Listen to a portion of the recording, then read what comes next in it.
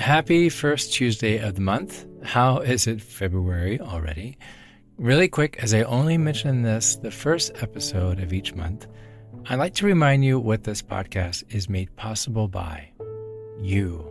All of your support, whether it be a couple of bucks each month, a listen to this episode, or just sharing the podcast with others. It goes a long way and is so appreciated that it puts a smile on my face every time.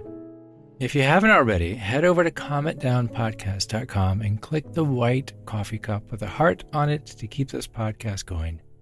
$2 or $3 a month is all it takes so we can continue having these wonderful episodes each month. And your help is worth more than 1,000 chocolate chip cookies. And if you've already supported or you currently do, then my heartiest cookie appreciation goes out to you. Again, I only ask at the first of each month, but you make a lifelong difference.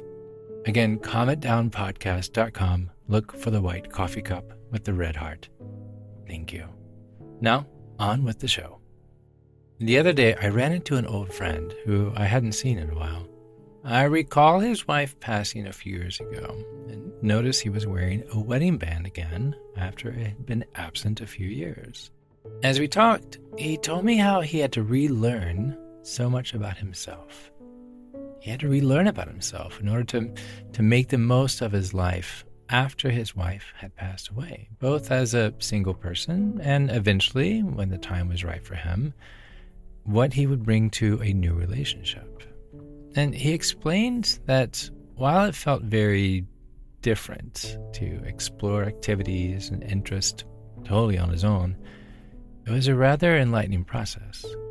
He found out so much more about himself, rediscovering what he enjoyed doing, as well as learning how things were different when accompanying someone else.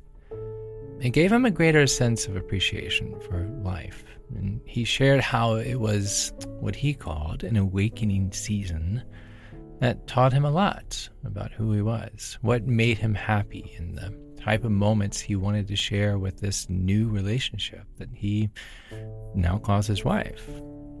I never realized what a daunting task it would be, he said, but I first had to find out who I was inside myself. I thought that was really interesting. How often do we stop and ask this to ourselves? So my question to you is, when are you most yourself? If you don't know off the top of your head, there might be an easy way to find out. We talk a lot about mindfulness and the importance of being present for a reason. It's how you live in the moment, right? Mindfulness. But sometimes you don't need to use your mindfulness skills or grounding techniques because you naturally get into the flow of things. Your presence comes so naturally when you're doing something that validates you, because the activity makes you feel like you. We've all had those moments where time slips from us and the thing we're doing, thankfully, overwhelms us. And we find ourselves in this state of concentration, this deep focus that has become known as the zone, right? Are you familiar with this? Basketball players with their electric plays on the court and jazz musicians laying down the most beautiful creative lines, musically speaking. And these are all but a few examples of people who find themselves in this place. But believe it or not, getting there can be as simple as tweaking how you look at life. Like decorating your home with the beauty that speaks to you, pushing yourself to an amazing job at work, or even dancing like no one's watching. We each possess a power within us that allows us to access this state, this zone, through our own creativity, our own whims, our own preferences, our own skill sets. So, what is your zone? It's an odd question, right? What does it look like? When do you feel most like yourself? If the answer doesn't come to you right away, don't stress.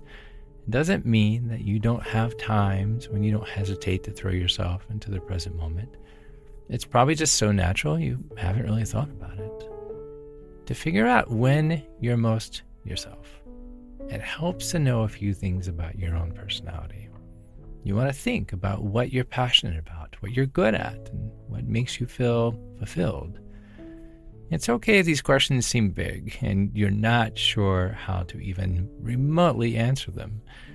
The answers are inside of you. And all it takes is a moment of calm to understand them. So, let's get into the zone and see when you feel most like yourself. I'm Chad Lawson, and let's calm it down in 3, 2, 1. Everyone has something that lights them up, something that excites them to get up in the morning.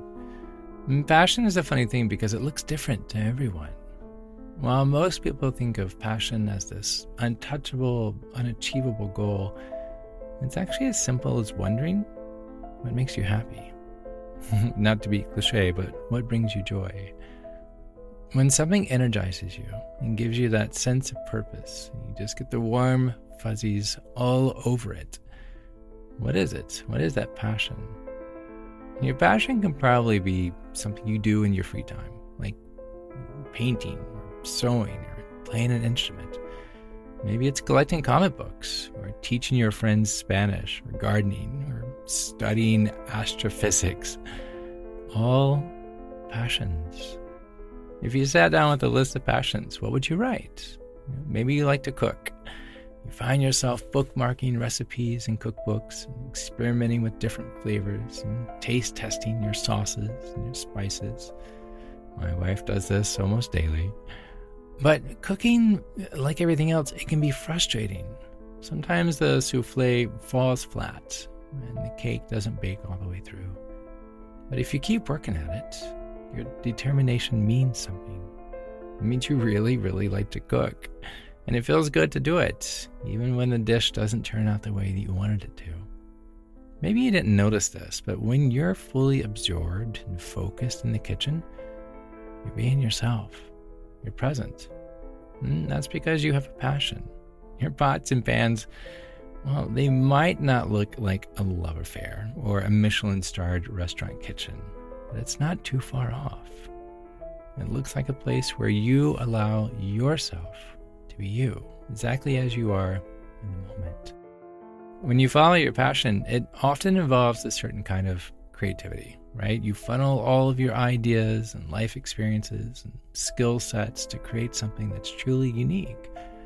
So don't let anyone tell you that crunching numbers and writing code isn't creative. Whatever. You're still utilizing your brain power in a very unique way to come up with solutions for problems and expressions of ideas. Passion doesn't have to mean replicating some piece of classic work. It can mean creating something new that reflects you and your individualism. So even though the Mona Lisa might be iconic, it's already been done. It's perfectly fine if you choose another canvas or a completely different medium that expresses yourself.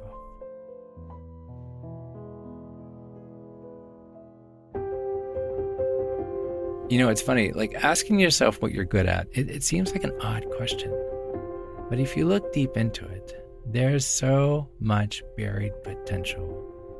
Maybe you're great at connecting with people in social situations, and being around loved ones boosts your confidence. Or perhaps you excel as an attentive listener who can capture and express stories through writing. Maybe crafting is where your strength lies, and engineering is your true passion. So ask yourself, what are you truly capable of? What are you great at? Because it's when we challenge ourselves to uncover this, we also uncover something else. Who we are, what we enjoy, what our life wants to be about. Look at it this way. It's not just the comfort of our own bed that makes us feel at home. When we use our natural talents, and that's what these are talents, it's a similar cozy sensation. Using your skills to do something that comes with ease, well, it provides a great sense of satisfaction, a sense of pride. So after all, why pour energy into things that you can't do when honing those talents you already do bring you joy? Although there may be some bumps along the way in developing those skills to get better, right? Each day I practice at the piano, each day. And sometimes I feel like I move a little, and sometimes I feel like I move backwards. But the final result is the time spent striving for excellence, not because there's a demand there, but because I'm passionate about it. And it's what I want to do, and I'm curious, and I want to get better. And some days you do. Actually, I take that back. Every day you do. It just may not feel like it every day. It's often said that if you focus on what you're good at, something beautiful can be created. And I think this is true. When you do this, when you strive to get better in the process, it builds a confidence inside of you. Each day, one day at a time. Now, when it comes to going after something that you're really passionate about, don't let the occasional setback get you down. Instead of seeing these difficulties as a negative, consider them a learning experience that helps you, that shapes you into getting better. After all the hard work and determination you've put in, remember this. Experiencing failure is a part of the process. I'm going to say that again. Experiencing failure is a part of the process. Don't be afraid to make mistakes. It will only help to broaden your understanding and to make this achievement even more rewarding when you get there. But on the flip side, what if this passion doesn't fulfill you? Even the most talented violinist or engineer might choose to take a different path. From another perspective, it might seem out of character to give up something you're so talented at. If you're good at something you're passionate about, you should pursue it, right? It's not always the case. Sometimes you get disconnected from things that used to make you feel like you. Life is unpredictable. Circumstances, they can force you into change or action even, like choosing to have a family or experiencing grief or wanting to prioritize your career. Sometimes people simply just change their mind. When doing what you really love starts to make you feel alienated from yourself, it's okay to take a step back. When you are most yourself and fully present in that moment, you won't feel like you're in the wrong place, doing the wrong thing. I'm going to say that again. When you are most yourself and fully present in the moment, you won't feel like you're in the wrong place, doing the wrong thing. Being in this quote-unquote zone isn't about making a career of your passions or achieving accolades with your hobbies. It's about feeling like you. It's about feeling that you are nurturing a part of yourself, the part that's worthy of love, the part that's worthy of attention, the part that's worthy of that light being on you. It's about taking a look at how you spend your time and feeling proud and grateful and satisfied. And when you no longer feel fulfilled, it's likely it's not because of a setback or a few bad weeks or a few bad days at the piano or in the kitchen. Maybe you simply just want something else. It doesn't always have to be permanent. It could just be maybe for that moment. At its core, being your most authentic self means finding fulfillment in each and every moment of our life. Sure, we can all feel a little frustrated, get discouraged, and insecure at times, but when you're truly being yourself, that is when life can seem fuller. That's when life can seem more vibrant. And when you've been blessed enough to find yourself in the middle of a situation that just feels right, that's when time stands still. And it'll be almost impossible to even consider the idea that something better exists. I want you to let that sink in for a second.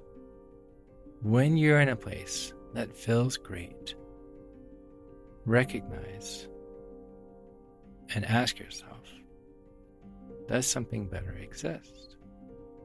That's how you know deep down you're really living life on your own terms. Don't let those moments pass you by, constantly looking for the next thing. Let's be honest, it takes longer than an episode of this podcast to identify the moments that make you feel like you and the moments that make you feel alive. Your passion, your skills, they might still need to align. And of course, you might have to think hard about what truly feels right for you in the season that you're in. But when you reflect on what makes you you, what feels like honoring yourself and your present moment, you'll find something beautiful. You'll find yourself. When you pay more attention to the world around you, those moments that require your full and unwavering focus, those moments become more noticeable. And not only do they stand out and demand your attention, they can end up being some of your most cherished memories. More often than not, it's in those times when we take a step back, we savor the moment, that our lives feel extraordinary. Paying attention doesn't mean missing out, but instead it encourages us. Paying attention encourages us to make the most of life's special nuances. The more you pay attention, the more you recognize those moments that you're in the zone, those moments that you are yourself, those moments that allow you to be completely you. So the answers are inside of you. You just need to ask yourself, when am I most myself?